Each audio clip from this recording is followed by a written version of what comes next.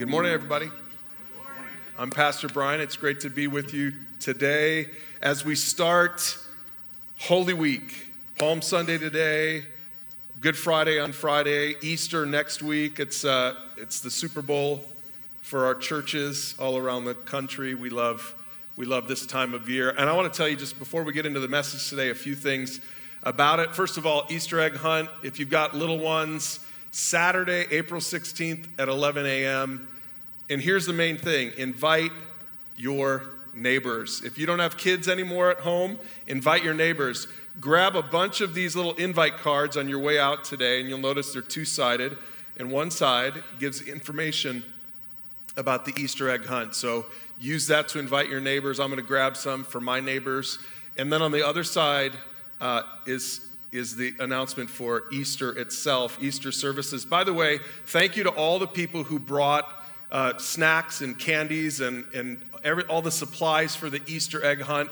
We've got so much out there. If you're still going to be contributing, make sure to do that today because we're getting it all prepared after the second service today. So if you want to help with that, you're welcome to stick around and help with that. People are bringing in candy and garlic powder. So somebody left their garlic powder in their bag. You bought all the candy, and then somehow this got in there. So if you're missing your organic garlic powder, come see us after the service. But we appreciate the effort, and we want to keep away all the vampires.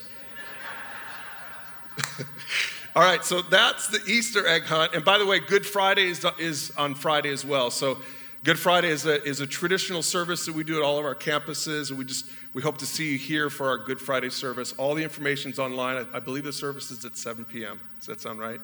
I think that's right. And then finally, Easter Sunday is next Sunday.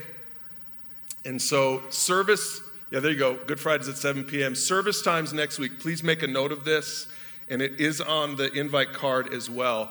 Service times are changed for Easter Sunday because we need to add a service for Easter Sunday. 9 a.m., 10:30 a.m., 12 p.m. Again, all of it is right here, and so I encourage you to invite some friends. This is one of those few weeks in the year where it's not terribly awkward to be invitational to church. Not that matters for most of you. Some of you are like, I don't care, I'm going to invite anyway, and that's great. But for all the rest of you who have a hard time opening your mouth about it, this is a great time to invite someone to church. And a simple way to do it, again, is just to grab a bunch of those cards and just hand a card to a neighbor, a friend at work, or whatever. Say, hey, we're having Easter stuff this weekend at Alpine Church. Join us if you don't have anywhere to celebrate. And we love it when the Creasters show up. The Creasters are people who come to church on Christmas and Easter. And so reach out to the Creasters. This is a great, don't call them that. They don't need to know it, but that's what they are. But we love it. Some of you, in fact, I was just talking to Ivan, our song guy. He said, I used to be a Creaster. He was a Creaster. He was a guy that came on Christmas a couple times a year. Church was a traditional thing for him, and that's it. And then he met Jesus. And so Easter Sunday is a great Sunday to introduce our friends and our neighbors to Jesus. And so we'll be praying for that. And please be invitational as we do it. So today we're starting a little two-part mini-series, and we're just calling it The Week That Changed the World because we're entering into what's called Holy Week or Passion Week. It's the week that starts, if you look at it, Holy Week starts today, and it's spanning Jesus' earthly ministry. On the bottom here, that's what those two little circles are about. It's when Jesus came to earth, which we celebrated on Christmas, and it's the final week of his earthly ministry that's going to lead to his crowning achievement, which if you don't know what that is, come back on Easter, and you're going to learn about it. For those of you who don't know what that is. And so Holy Week includes Palm Sunday. That's what we're going to talk about today. We're going to talk about the triumphal entry. And then Good Friday, on Friday night, we're going to talk about the road to Golgotha. And then finally, it is going to culminate on Easter Sunday, and that's when we're going to talk about the walk to Emmaus. I don't believe in 20 years we've ever done a sermon on the walk to Emmaus. If you don't know this story, it is the coolest story from Easter. After Jesus was resurrected, two of his disciples were walking along a road to Emmaus, and Jesus appeared to them and had a conversation with them on the 7-mile journey.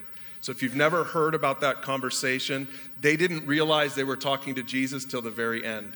And there's so much involved in that story that's really cool. So we're going to be talking about that next week, so make sure to come back for that and invite someone to come back for that. But today we're going to start by talking about Palm Sunday and the triumphal entry on Palm Sunday. And today what we're going to do is we're going to look at 3 camps at the triumphal entry. And when we say triumphal entry, what we mean is that Sunday before Easter Sunday, the Sunday before Good Friday when Jesus went to the cross.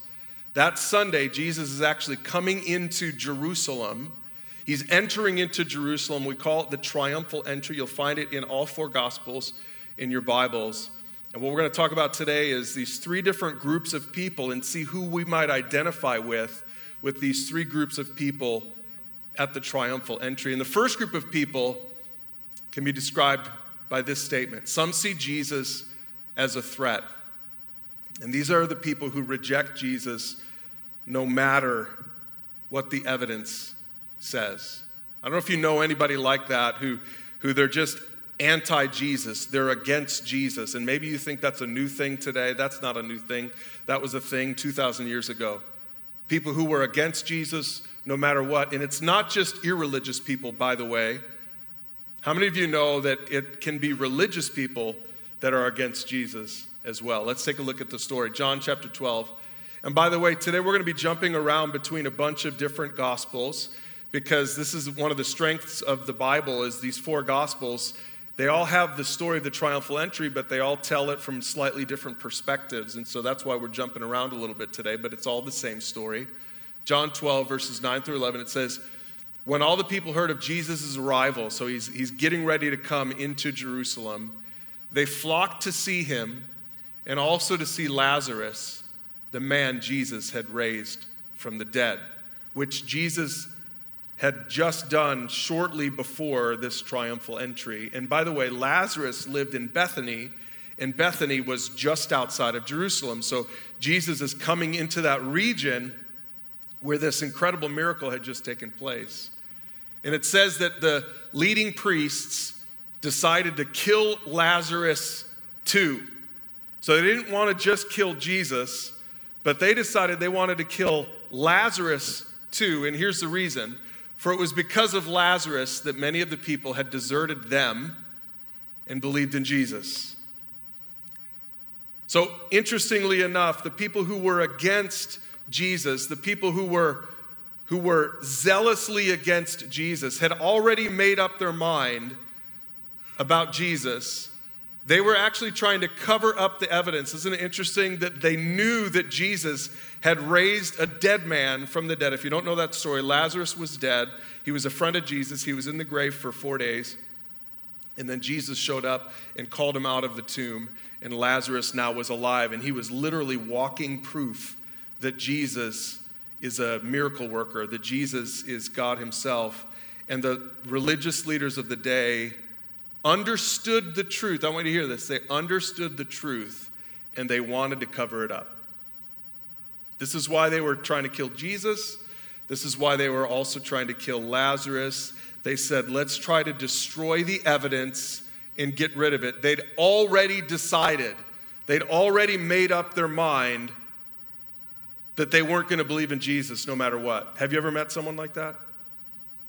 I think it's really interesting in our culture today that the secular humanists, people who have already decided that this stuff is a bunch of baloney, they've already decided that they're not going to believe this. It doesn't really matter if a dead man came back to life. They've already made up their minds about Jesus. Maybe you know someone at work. Maybe you have a friend who's like that. Maybe you know somebody who is just so hostile toward God that even if they've seen your life, even if they've heard of the transformation in your life, even if they've seen prayers answered, their hearts are hard and they're turned off to the gospel, and they've made a decision already. Do you know there's a word for that? There's a word for the person who has already made up his or her mind that a certain thing is true. And the word is faith. That's the word for it. When you've just said, I've made up my mind that this thing over here is true, that's called faith. And I think it's funny that the secular world has faith, just like the Christian world has faith. We all have faith. I would propose to you that our faith is not blind, that we have reason to believe in what we believe in, and you're going to be learning about that throughout this whole week and next week as well. But God's word is so clear. God has proven himself over and over in his word. He's proven himself over and over in so many of our lives. So for many of us, we're walking in faith because of what God has shown to us, because of how he's proved himself to us over and over. And this is actually true in the disciples' lives too, as we're going to see here in just a second. But so many people, so many of our friends and our family members in the secular world that have already written off Jesus, the truth is I would propose that they have more faith than we have. And this is what's going on for the leading priests and the religious leaders of that day, is they knew what the truth was, but they'd already made up their minds that they're against Jesus no matter what. Now, by the way, maybe a question we could ask is, what do we do? How do we reach people like that? If you do have someone in your life that's like that, I would guess that there probably aren't a lot of people like that in the audience today. Maybe there are. Maybe there are some who are listening today who, when I say that, you said that actually does sound like me. But my guess is for most of us, that first camp is not the camp that we're in. So how do you reach someone like that? And I guess my best answer is you don't. You don't reach someone like that. Only God can reach someone like that. Only God can impact the life of someone who is so closed off, they're so close-minded, they've already decided. Isn't it interesting how secular humanists tout science until science doesn't back their narrative, and then all of a sudden they don't worry about science? I'm not going to give you examples, but that might be a great thing to talk about on your way home today, or to parents talk about this with your kids, help them to understand that this is exactly what's happening in our culture today, and it's what happened back then. So these leading priests were in that first camp. They wanted to destroy the evidence that would point people to Jesus because they knew that there was something special about Jesus. Here's the second camp.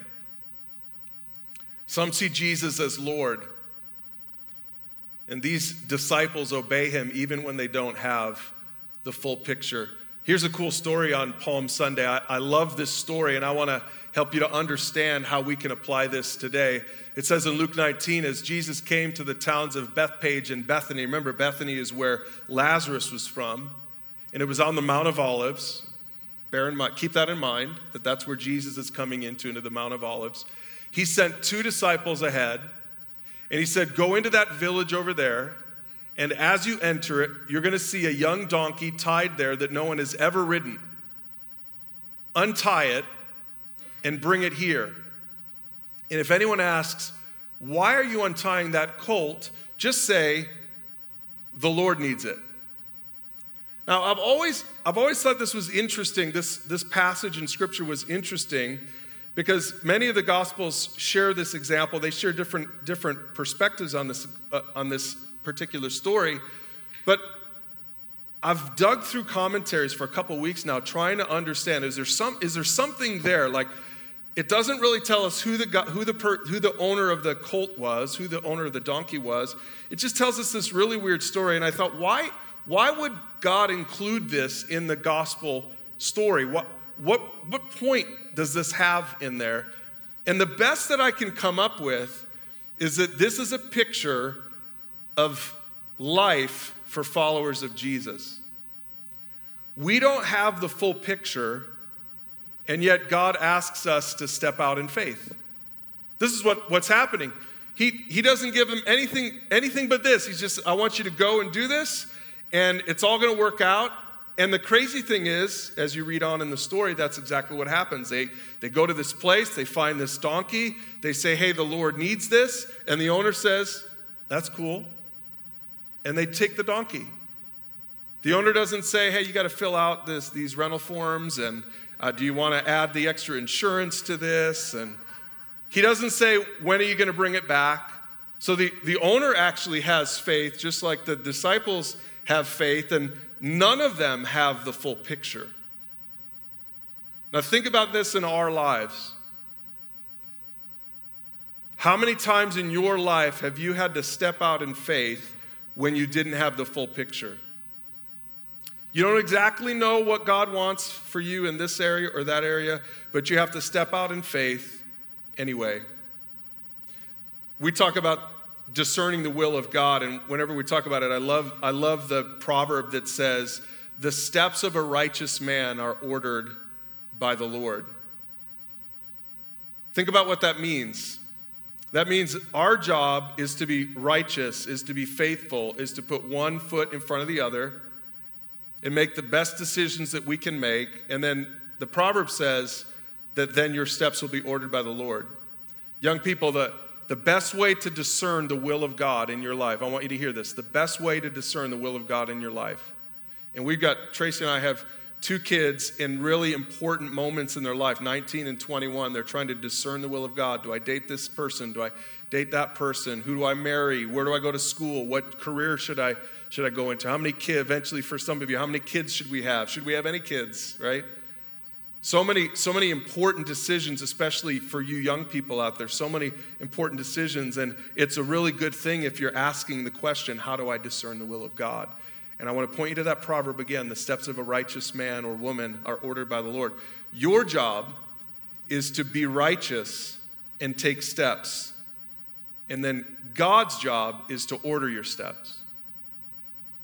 Your job is to just put one foot in front of the other and try to be godly and righteous and make good choices as you go. And then God's word promises you that he's going to order your steps. And that's what's going on in this story. These 2 disciples didn't fully understand why. They didn't sit there and say, hey, could you give me a little more information here? I need to understand what's going on.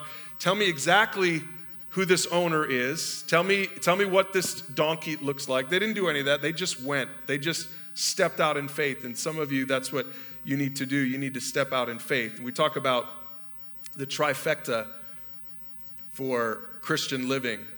There are 3 things that I use to know if I'm in the will of God. Number 1 is God's word. What does God's word have to say about it? Does God's word say that I should marry a blonde or a brunette? Which one? Which one is it? I don't understand.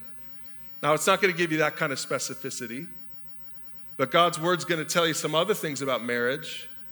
So young people, make sure that you understand God's word. Make sure that you're in God's word every day. One of the things that Tracy and I are so proud of with our 2 kids is that they have their own relationship with God. Young people, I want to encourage you, do not try to ride the coattails of your parents in terms of a relationship with God. You have your own relationship with God. And so step number 1 in that is seeking God's word. And not just seeking God's word when you're coming to a really important decision in your life. No, it's just seeking God's word every day. Every day. Because if you wait until you have to make a really important decision, that's a lot of cramming you have to do to catch up. How are you going to know what it says about that particular thing? And how are you going to know how that's going to work out in your life? No, just every day get in God's word. Read God's word. Be a young man or a young woman of God's word.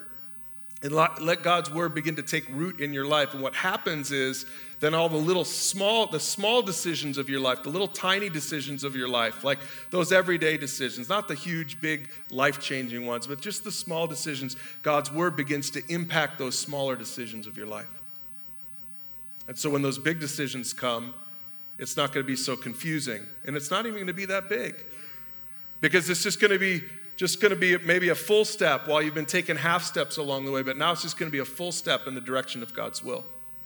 So number 1 is get into God's word if you want to discern his will. Number 2 is tap into God's spirit. So God's word and God's spirit. The Bible says that the Spirit of God will lead you into all truth. So what does it mean on a practical level? How do I tap into the Spirit of God, the Holy Spirit, so that the Holy Spirit gives me leadership in my everyday life? And the simplest answer to that is just prayer. It's just develop a prayer life that goes hand in hand with your word, your study of the word. And by the way, I'm not just talking to young people. It's not like all of us old people, like like life is over and you don't make any decisions anymore. We still have lots of decisions to make. But I just have a passion for young people because I see so many young people making poor decisions early in life, and then those decisions follow them into their young adulthood and into their adulthood. So number one, God's word. Number two, God's spirit. Develop a prayer life where you're communicating with God. And we talk about the PRAY acronym, that prayer isn't just about asking God for stuff. That's the A. It's important, but it's not just the A. It's also praising God. It's also repenting, repenting, and confessing to God when you've blown it, when you've sort of stepped off of his path, when you're not walking in righteousness in your life. And then the A is asking, and then the Y is where this discerning of the will of God comes in, and that's yielding to God. Yielding to his Holy Spirit. Say, God, I've done a lot of talking now. Now I just want to listen. What do you have for me? Lead me. Show me. Help me to understand. I don't want to give you too much detail, but our daughter recently thought about dating a guy. And she was asking Tracy and I, she said, hey, what do you guys think about it? And we gave her as much wisdom as we could, but at the end of the day, we said, look, that's a decision that you need to make. And she prayed about it, and she went on a couple of dates with this guy, and at the end of the day, she just came to this point in her life where she has such peace. It was stressful for a few weeks, but she came to this point just recently where she had such peace that this wasn't the guy, that she wasn't going to date this guy. And we were so proud of her, just how she handled it. She, more than anything else, as she went to God, and it was her relationship with God that informed her decision, and that was so important, because the third thing in the trifecta is other people. And so we were that for Kenzie, but we were only that after she went to God in his word and in prayer. And she had her own relationship with God, so that when Tracy and I kind of gave her some counsel, it was the third thing. It wasn't the first thing, it was the third thing. The first thing was what does God want for me? And she owned that. She owned that decision, and we're so proud of Kenzie for doing that. So young men, she's back on the market. I just want to make sure that you understand that. But she's a godly young woman. And so you better seek God if you want to even go on one date with our daughter. You better seek the will of God, because she's not interested if not. In your life, when you look at this, is this the pattern of your life that you say, hey, I want to step out in faith, in obedience to God, even when I don't have the full picture? Because here's the thing, Jesus had the full picture, even though his disciples didn't. I mean, that's why we can step out in faith, is because Jesus has the full picture in our lives as well. This is such a great example of that, because it turns out when they showed up, everything was laid out exactly how Jesus had said. Now, they did, by the way, probably understand some of the picture, and I want to show you this. Zechariah 9:9, this is in the Old Testament. This is a prophecy in the Old Testament. It says, "Rejoice, O people of Zion, shout in triumph, O people of Jerusalem. Look, your king is coming to you. He is righteous and victorious, yet he is humble, riding on a donkey." Riding on a donkey's colt. So Zechariah 9 is a prophecy about Palm Sunday. It's a prophecy about what was going to happen on this day when Jesus was entering into Jerusalem during Holy Week. And not just Zechariah 9, but Zechariah 14, verses 3 and 4, it says, "The Lord will go out to fight against those nations as he has fought in times past. And on that day, his feet will stand on the Mount of Olives, east of Jerusalem." Remember where Jesus was on this day? He was on the Mount of Olives. So the disciples understood some of these prophecies about Jesus, and I bet that when Jesus said, go to this guy's house and you're going to find a donkey there, I bet at least one of those disciples, if not both of them, called to mind the Zechariah prophecies and probably said, this is it. This is the day. It's finally here. We've been following Jesus for 3 years, and it's finally here. And look at what it says in Zechariah 14. He's going to fight against those nations. He's going to fight against the Romans. And that leads to our third camp on that day. Some see their own version of Jesus. And they desert him when he fails to meet their expectations. This is so true for so many American Christians today. They want Jesus on their terms. They don't want the real Jesus. They want the Jesus that suits their needs. So many Christians, quote-unquote Christians, in our country today have fallen for this Jesus. And I want to show you how they did that same thing, many of them. In Matthew 21, verses 8 and 9, it said, most of the crowd, this is the day now, most of the crowd spread their garments on the road ahead of him. He's got the donkey now. He's riding on the donkey like that Zechariah prophecy. He's coming in. It says others cut branches, palm branches from the trees and spread them on the road, hence Palm Sunday, because of those palm branches on the trees. And Jesus was in the center of the procession, and the people all around him were shouting, praise God for the Son of David. This is from Psalm 118, which, by the way, was a psalm that Jews would sing and recite during Passover. And it was this hopeful song that someday God would deliver the nation of Israel. Praise God for the Son of David. Blessings on the one who comes in the name of the Lord. Praise God in the highest heaven. And so can you see this? They're chanting this hymn of praise, this age-old hymn of praise. And all of the people are thinking of Zechariah 14 and Psalm 118. And they're all thinking, after seeing Jesus do all this incredible stuff for 3 years of his earthly ministry, they're all thinking, this is finally it. Jesus is coming in and he is going to kick some butts and take some names. And I can't wait for the Messiah. That's what they saw Jesus as. He is the Messiah. He's the long-awaited one. He's going to be the Savior, the deliverer of Israel. And that was the crescendo. That was the hymn. That was the chorus on Palm Sunday. And all the people are worshiping him and inviting him into Jerusalem and expecting that he's going to do this great and wonderful thing and restore that glorious throne of David from ages past when Israel was at the height of its glory as a nation, and they thought, this is what the Messiah has come to do. This is why he's here. And I want to show you one other passage from just 5 days later. What happened then when Jesus, just at the end of the week, is standing trial. Matthew 27:22. Pilate said, what should I do with Jesus who is called Messiah? And the crowd shouted back. I want to make sure you understand this. It's the same crowd. The crowd shouted back, crucify him. How in the world does a crowd go from Sunday saying, blessed is he who comes in the name of the Lord, to 5 days later on Friday, he is now captured by the Romans that he was supposed to be delivering them from.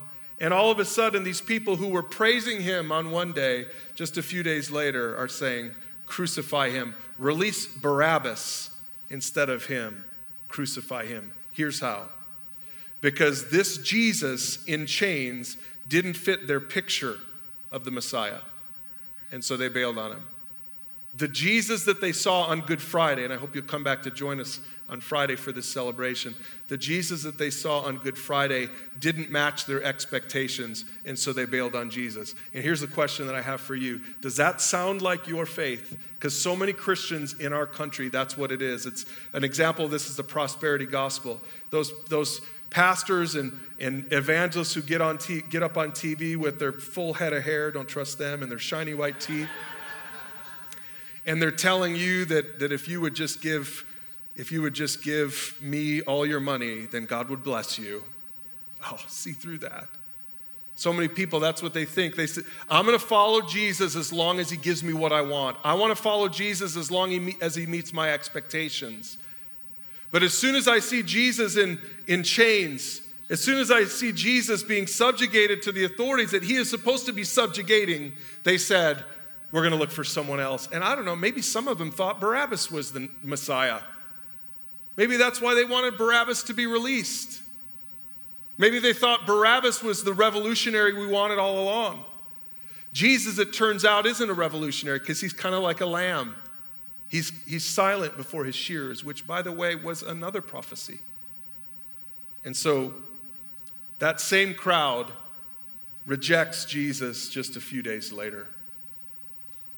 And that's the third camp.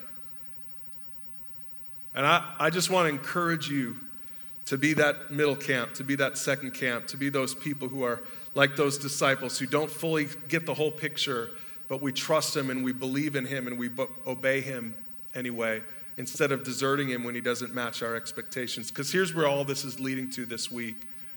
The truth is, Jesus is the one who conquered sin and death to establish his rule in our hearts. He actually didn't come to conquer the Romans. For those of you who didn't know that, he came to conquer sin and death and establish his rule in our hearts. And I want to just show a couple more scriptures here to close today. In Luke 19, some of the Pharisees among the crowd on that Palm Sunday said to Jesus, "Teacher, rebuke your followers for saying things like that. They're worshiping you. Rebuke them." And I love Jesus' response. He said, if they keep quiet, the stones along the road would burst into cheers. And I hope we don't make the stones praise Jesus. I hope we would. My prayer is that we would. Revelation gives us this really cool picture now that we understand Palm Sunday.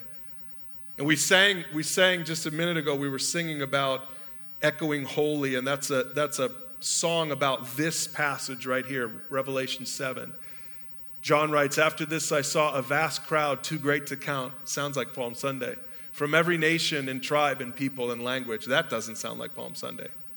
Because on Palm Sunday it was just the Jews. But in Revelation it's going to be all of us. Standing in front of the throne and before the Lamb. And they were clothed in white robes and held palm branches in their hands. And they were shouting with a great roar, salvation comes from our God who sits on the throne and from the Lamb. Because the Messiah came as a lamb. That's why he rode in on a donkey.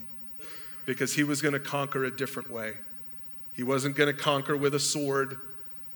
He wasn't going to conquer with an army. He was going to conquer by giving his own life, which is what Holy Week is all about. Let's pray together. Lord, I pray that you would help us as we prepare our hearts for this week and as we consider the life-changing week from 2,000 years ago, the world-changing week from 2,000 years ago. Lord, I pray that we would be in that camp of dedicated disciples, that we would say, God, I want to follow you even if I don't have the full picture. I want to let you be God. I want to let you be at the center of the throne instead of trying to put myself there. And today I want to give my heart and my life to you. Let me be the kind of person that follows you no matter what. I pray that you would shape our expectations, that we wouldn't come to you with demands, but that we would come to you with a humble, submitted heart. And I pray that you would be glorified, not just in our lives because of it, but in the lives of all of the people in our world, at work, at home, in the neighborhood, Lord Jesus. And I pray, God, that this would be a week, this year, that this would be a week when people would open their eyes to the real Messiah, the Lamb of God. Use us to that end, we pray in Jesus' name. Amen.